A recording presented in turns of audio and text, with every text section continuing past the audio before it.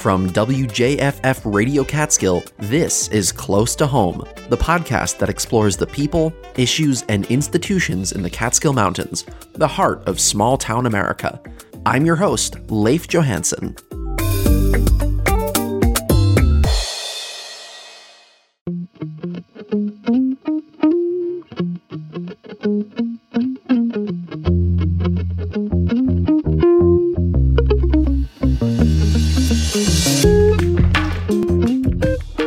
Hey, thanks for tuning in.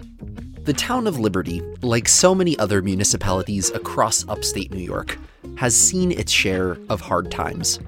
Following the collapse of some of its largest employers at the end of the Borscht Belt era, like Grossinger's Hotel that once famously occupied its own zip code, Liberty struggled. Poverty rates are 50% higher than those of the rest of New York State, with 1 in 5 kids and nearly 1 in 4 seniors living below the poverty line. Nearly a fifth of the population has not achieved a high school diploma or GED, and the population was slowly declining for most of the last 30 years. But today's episode is not a story about the woes of an upstate New York town. In fact, it's kind of the opposite. Because not only have there been some exciting bright spots in the data here lately, like the population of Liberty jumping by 32% since 2019, and the countywide unemployment rate dropping below 3% at the end of 2022 for the first time, well, since anyone started keeping county-level unemployment statistics. But there's also some really exciting innovation happening here on a community level. And that's what I want to talk about today. We're talking about 2 Liberty-based organizations that are playing pretty significant roles in supporting the Sullivan County community in their own unique ways. Sullivan 180 and the Youth Economic Group. And I particularly wanted to focus on these organizations because both of them are at turning points right now. So in the first half of this episode, I'm going to talk to Denise Frangipane. I am the Chief Executive Officer for Sullivan 180. One of the reasons I sat down with Denise the other day is because Sullivan 180 just brought another well-known local name, Sullivan Renaissance, under its umbrella, where Denise had worked since Renaissance's inception in 2000. Both of these organizations have historically worked to improve the county in meaningful, but different ways. Sullivan Renaissance focused on beautification efforts, community development initiatives, and education and outreach programs, while Sullivan 180 honed in on healthy living and wellness in the area. So I wanted to know why they decided to combine.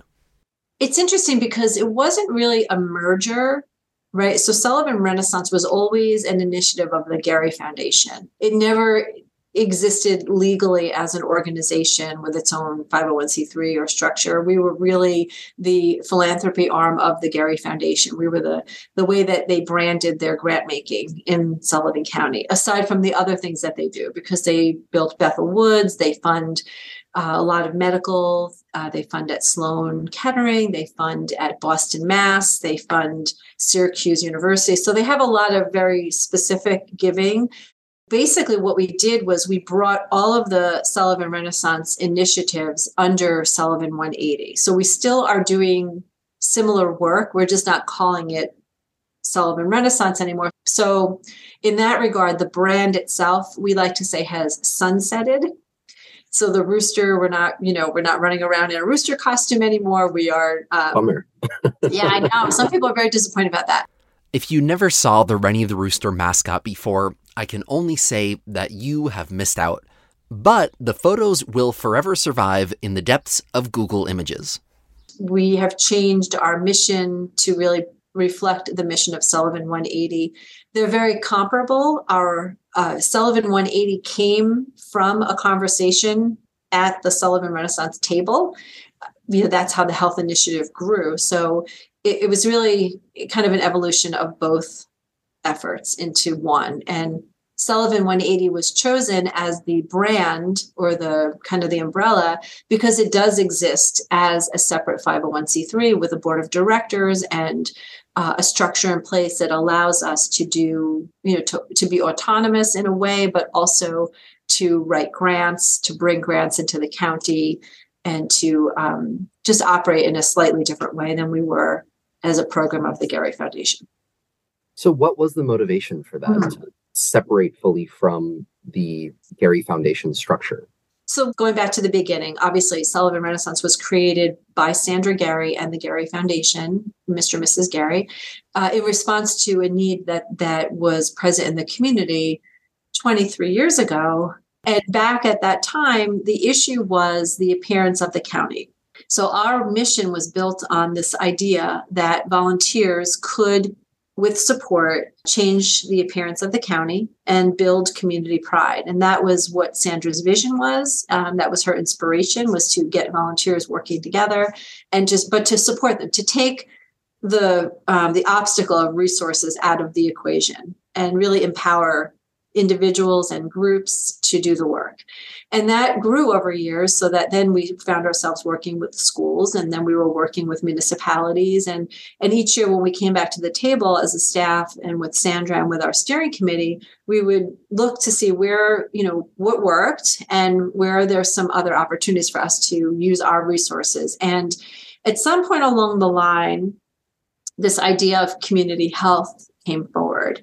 And it came forward both because of an experience that Sandra had in her home in Florida with an organization called the Blue Zones, which were, if you know the Blue Zones, they were founded by, I think it was Dan Buettner, who was on assignment for National Geographic.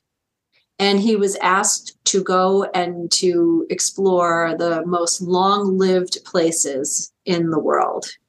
And when he did that, he used a blue marker. This is a story. And he circled them on a map. And so they became known as Blue Zones. And they had some commonalities that boiled down to quality of life, healthy diet, active living, strong community connection, family connections, a sense of purpose. Wine at 5, believe it or not, is one of the principles of the Blue Zones. And so we, meaning Sandra, led us to a conversation with the Blue Zones to see, could we bring that model to Sullivan County? Because they were marketing this as, we'll come to your community and help you improve your health and become a Blue Zone. So we brought them to Sullivan with several community partners, and they're fabulous, wonderful people at the Blue Zones. But once we got through the conversation and we were given the proposal for what it would cost, the Garys and Sandra and the group made the, I think, wise decision to say, we can do that and invest those resources directly into the county versus hiring what was basically a marketing company to come in and help us, change our story. Mm-hmm. That was happening right around the time when we started to pay, as a community, closer attention to the Robert Wood Johnson rankings, which there are 62 counties in the state of New York. And for a very long time, we were 61. We went up to 60 at one point, and then we went back down to 61. But this year we have gone to 60 again. So those factors led Sandra and the partners to think we can do something to influence the health in the county. And Sullivan 180 was born out of that conversation and was set up as its own entity so that it could apply for grants and seek funding. Because we have, unfortunately, Sullivan County is often, I don't want to say overlooked, but we don't always have the success in bringing resources, funds back to the county. That coupled with, I think the last statistic we saw was about 5% of funds are invested in prevention work. Most of our dollars go toward treating illness versus preventing illness. So those, phenomenons were things that we felt we could rally around and do something that maybe others weren't able to do at that time. And so Sullivan 180 was born from that. And for a long time, Sullivan 180 and Sullivan Renaissance worked in parallel. And then we started seeing we were kind of at the same meetings and we were partnering on the same projects and working with the same volunteers. And so again, Sandra had the foresight to say, we really should just bring it all under one, leverage our resources, take the best of what we're doing, and push forward with a refined mission and a refined focus. And that's what brought us together.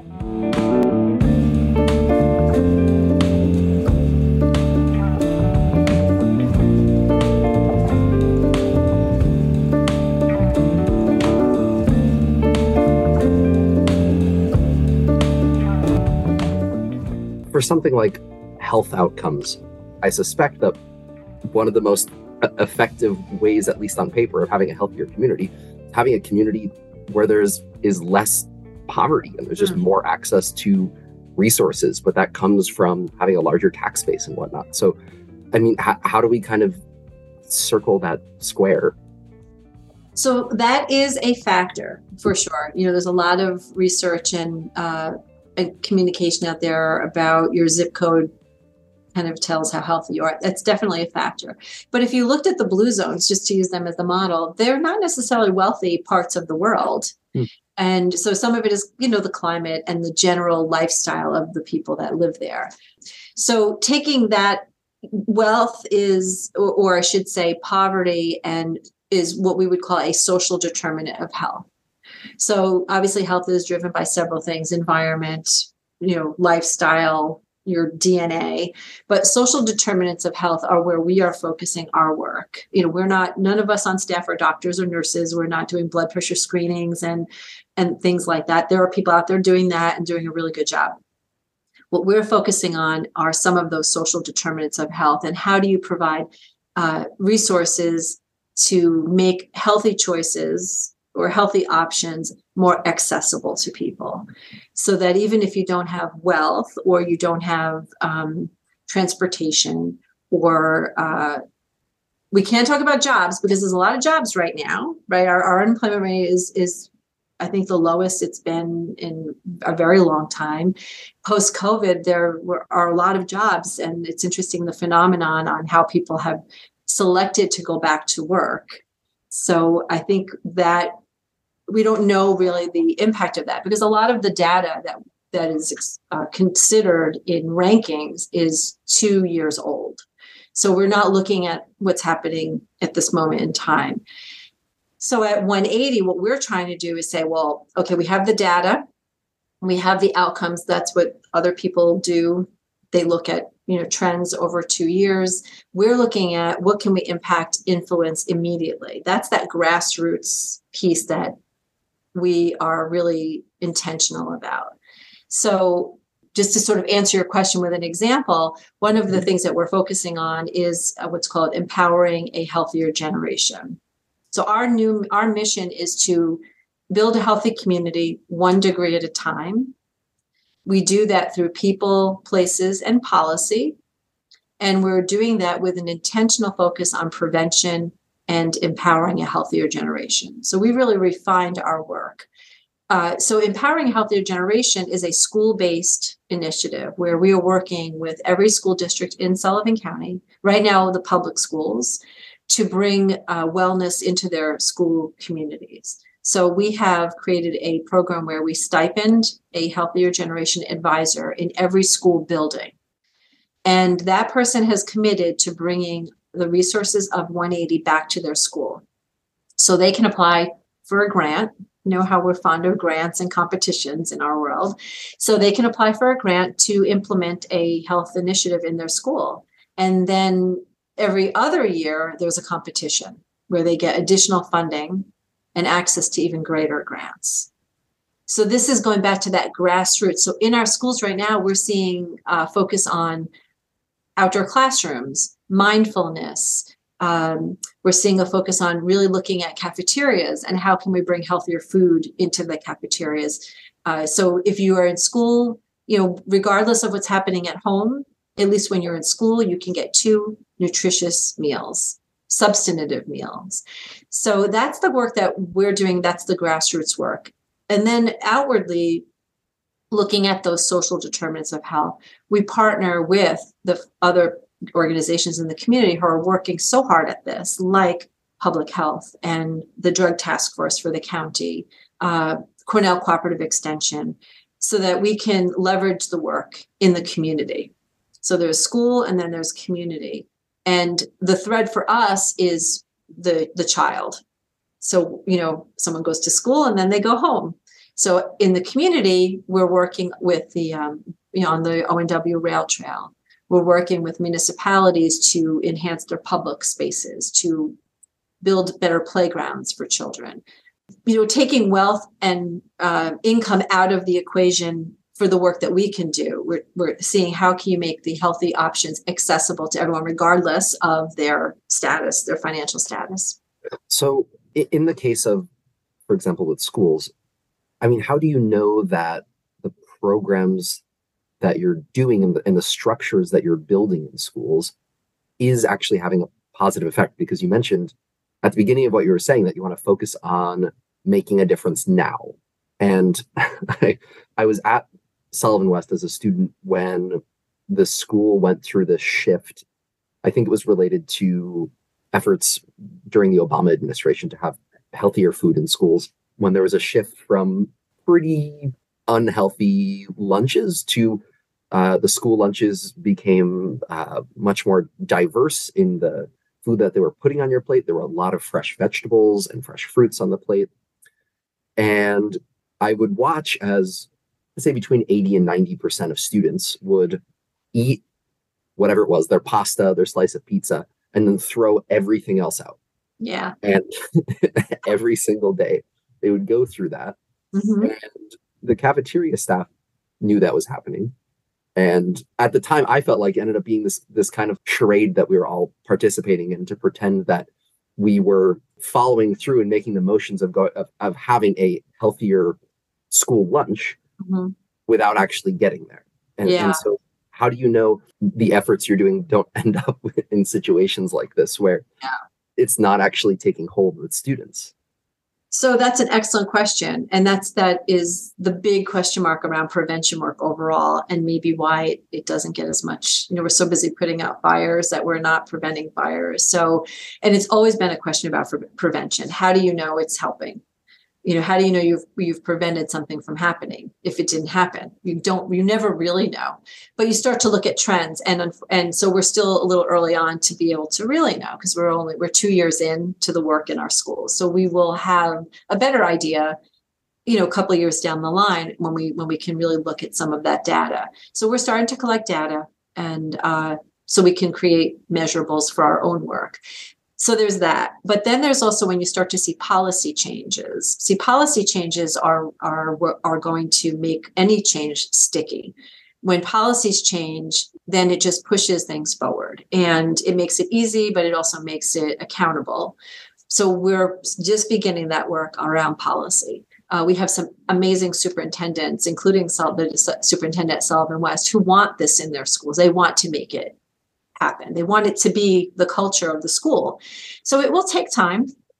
Our interests or our efforts are also to, go into a lunchroom and talk about it. Like, don't just put, I don't want to say Brussels sprouts because they're just contentious overall, but, don't just put broccoli on the plate. Let's talk about broccoli. Let's serve it in a way that, when my child was growing up, if I gave him broccoli with some dipping sauce or some dressing, it was much better. He liked it better than if I gave him just broccoli on a plate and it was overcooked, because that's, broccoli can get weird when you overcook it. So that's the work of our program staff, going into the cafeteria, working with the cafeteria staff who are excited about this. I mean, Livingston Manor is doing incredible work around farm to school, and they're making their own bread in Livingston Manor. It's wild, right?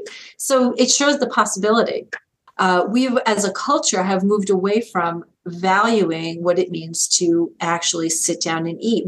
We're on autopilot. We're kind of shoving food in our mouth so that we're not hungry. So we're filling ourselves up, but we're not really honoring what food is to us. And so it comes from changing how we talk about it, how we present it, how we display it. So it's going to take time.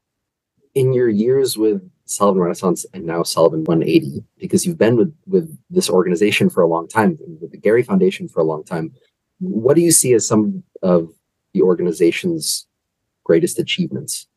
That's a great question. If you were to map all of the projects, you would see this incredible mosaic of projects. So that would be one. But within that, I think it's the achievements are this thread of this grassroots movement of volunteers. And that's changing, with 22 years that has changed and the torch has been passed. So the fact that it's still going, that people still want to do it, and that it has been it's part of our culture. It's really a phenomenon in Sullivan County when you think about it. There's no place else that I know of that does exactly what we're doing. That every year people around the county are focused on a very specific goal, and they come together afterwards to celebrate that they accomplished it. A tangible achievement, or more, I can say, is we had always wanted, and one of our mentors who helped us create our work, Ted Blows, who passed away a few years ago, he said, you need to get the municipalities involved. This won't keep going without them. And we knew that. We just weren't sure how to make it work. And then one day, Sandra got up in front of a room of 500 people at the awards ceremony and challenged the municipalities that we need your help. The volunteers can only do so much, not because they don't want to do more or they're not capable personally, but their influence and their resources only go so far. So we need municipalities to take it from there. And we have had great success in that space. That's why we have a municipal grant program. Very specifically, we've had several municipalities who have created positions within their structure and in their budget for, they call them everything from parks coordinators to garden coordinators to beautification coordinators. So what that tells us is if we shut the lights, when we came together, everyone thought Renaissance was just going to go away. And it was never the vision to just abandon that work. But if for some reason we had to stop this and do something else, I think we can be very confident that for the most part, the work will keep going.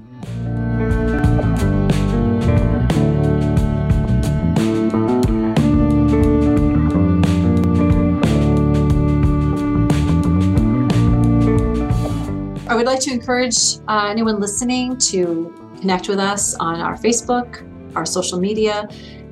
Just want to reiterate that there is a role for everyone in the work that we're doing as a community. And even if it doesn't seem obvious, but you are intrigued, just reach out to us and we'll find something.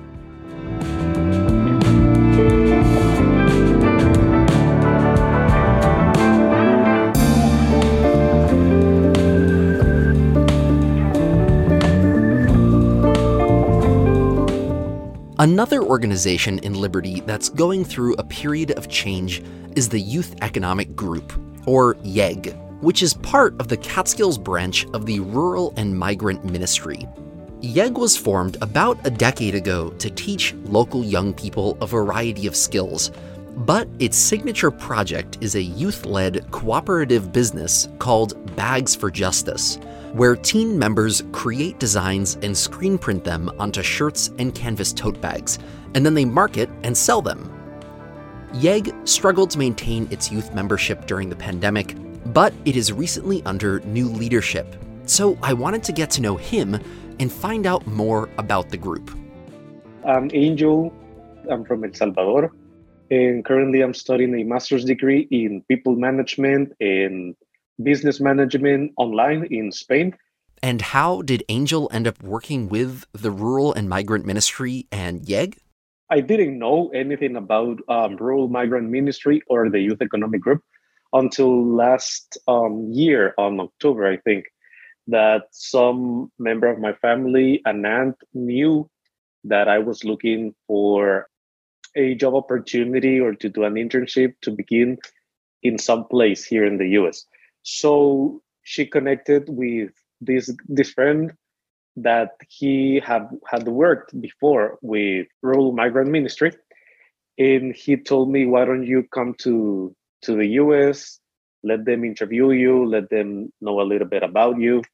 So I was willing to take that flight, from El Salvador to here. That was on December, and I spoke to Richard Witt, that is the executive director for Rural Migrant Ministry, and he liked my profile. And I mentioned that I had experience working with teenagers and working with the youth back in El Salvador, back in my local church. Back in El Salvador, when I was in college, I had to go to different little towns that didn't have enough resources to study or something. So the career also prepared me to work with these kids, to work with these families. So when I knew about this opportunity and I spoke to Richard about it, he liked my profile, and he mentioned that it was going to be availability to do a fellowship in March. So he said, why don't you come back in March? So that's how I began to support them here in the Youth Economic Group as a full-time researcher in this cooperative environment. So how has it been so far? How has the weather been so far? Well, it's a much colder than back there. But I mean, I've been traveling back and forth for like some couple of years. I mean, to Texas and Kentucky and Orlando when I was in vacation, but I only stayed like 2-3 weeks tops, you know. But right now, I mean, the experience currently, I'm living in Liberty, in New York, in the Sullivan County. So up here is much colder, you know, than for example, Texas or the usual weather in El Salvador that I'm used to.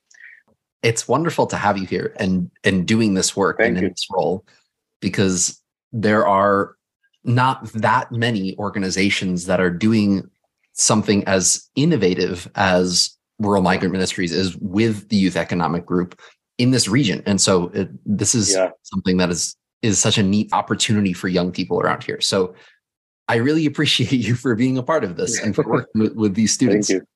Do you have a sense of what the history of the Youth Economic Group is?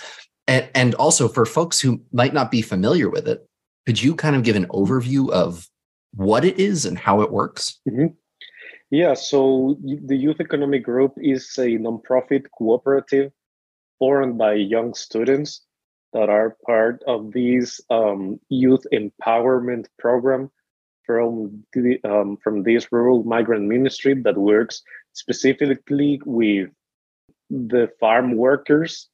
So what these kids do every year in this Youth Economic Group is we give them a chance to make, for example, t-shirts, bags. They learn different skills for their development, and the organization support them so they can, for example, go to college, make their own money, and learn different skills that they will need in their future, because many of these kids have their parents working on the field and those types of jobs. So many of them doesn't have the knowledge or doesn't have the information about the different opportunities that this country can give it to them.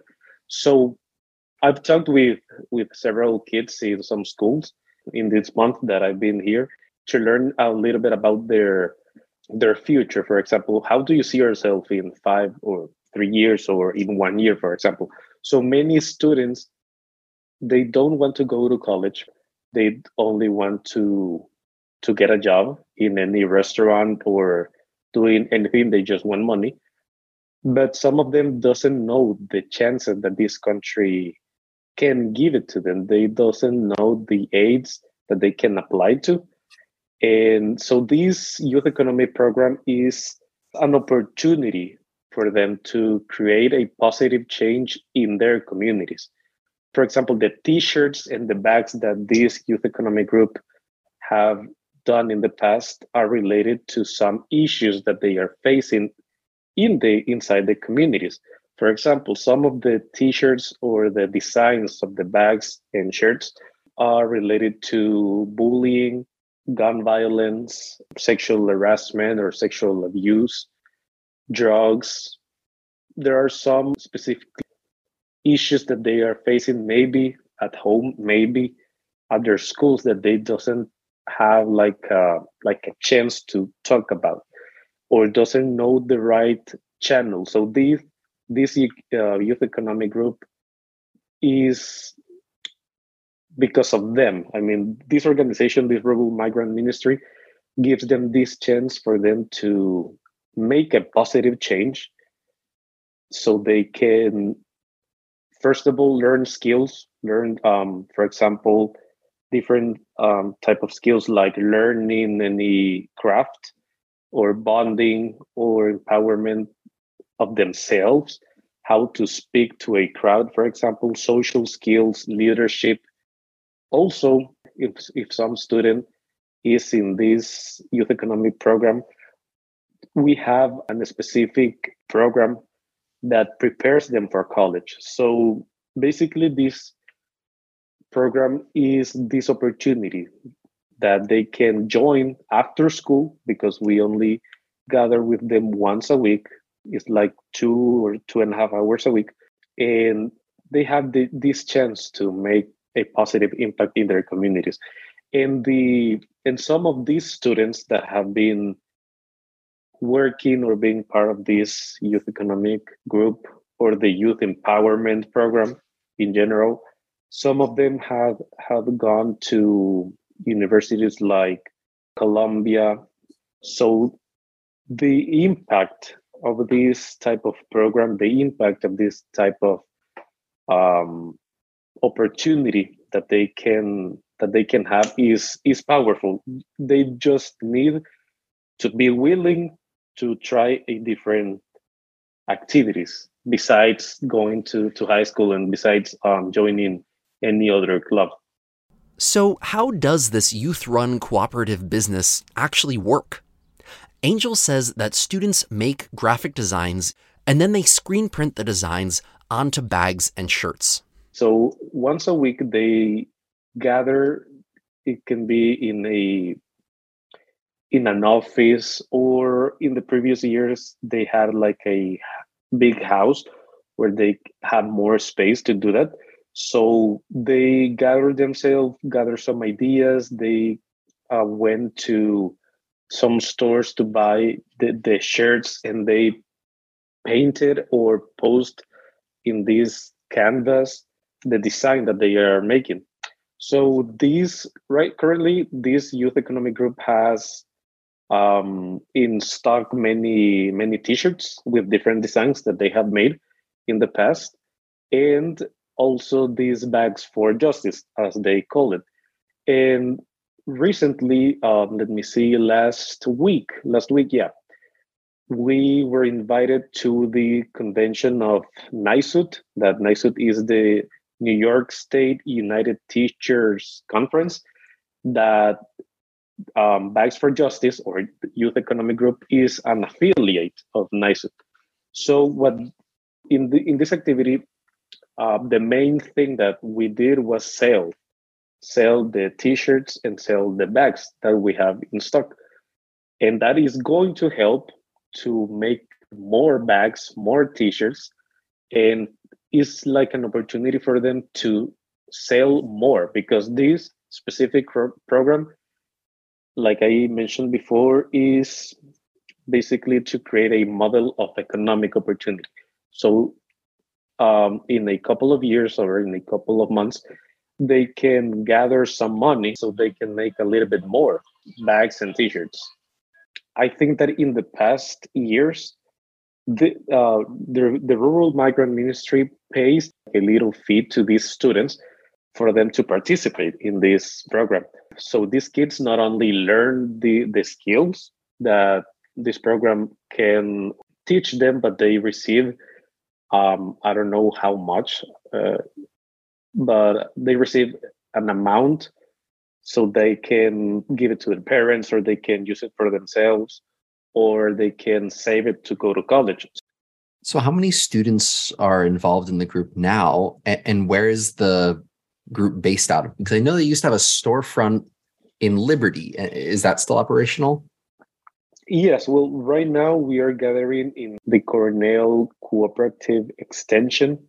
It's mainly, we have like an office where we gather and we learn different skills every Friday from 3:30 p.m. till 5:30, 6 p.m. So right now we have 3 students, and this month we are getting to recruit more students, because what I understand so far is that this program, they are looking for new students every year, because they have students that are in their senior year or in their junior year. And once they finish their high school, well, they go to college or they go to a job or something. So they don't continue with the program because they finished, right? They did not also graduate from high school, but graduate from this program too. Do students still work with the screen printing machines and whatnot? Are those located at the offices at Cornell Cooperative Extension now? Yes, they do. They do. Right now we are 2 weeks ago, they started making some new t-shirts, but we have to buy more paintings and some other materials to continue doing that. But yes, the materials are in the Cornell Cooperative Extension. Who's eligible to join the group? And if students are interested in getting involved, how can they get involved? Basically, the requirements is that they need to be from 9th grade to their senior year. They don't need to be sons of farm workers, but most of them accomplish this requirement, because primarily this rural migrant ministry focus on that. But of course, any teenager can join to this type of program. And they have a webpage called bagsforjustice.com. Also, they have a Instagram profile that is called Youth Economic Group and Bags for Justice. And currently, they also can join by sending a message in this phone number that I'm going to give it to you, because the new participants, they need to do like a little presentation about what issue they want to change in their communities.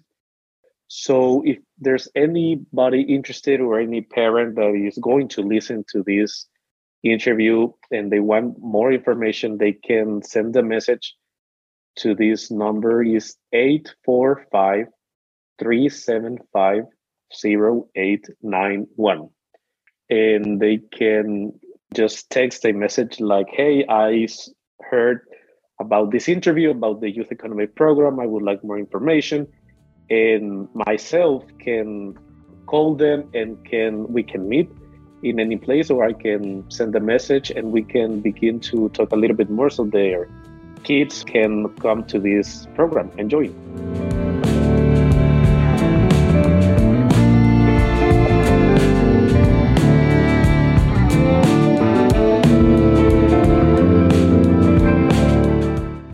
So even though YEG and Sullivan 180 look pretty different from one another, I love that we have both of them right near our studios in Liberty, New York, and both putting the focus on supporting young people here in a really wide variety of ways. The business person and philanthropist George Eastman was once quoted as saying, "The progress of the world depends almost entirely upon education." And I want to amend his words here to say that the progress of our communities depends almost entirely upon how we raise our youth. So to see this work to teach young people about health and wellness from Sullivan 180 and to provide them with hands-on leadership opportunities and tangible skills from YEG that they can use no matter where their journey takes them in life, that gives me so much hope. And I am so excited to see what's next for both of these staples in our community. Thank you so much to Denise Frangipane and Angel Burgos for taking the time to chat on today's episode. And as always, thank you for listening. I'm Leif Johansson, and this is Close to Home, a podcast from WJFF Radio Catskill. Have a great week.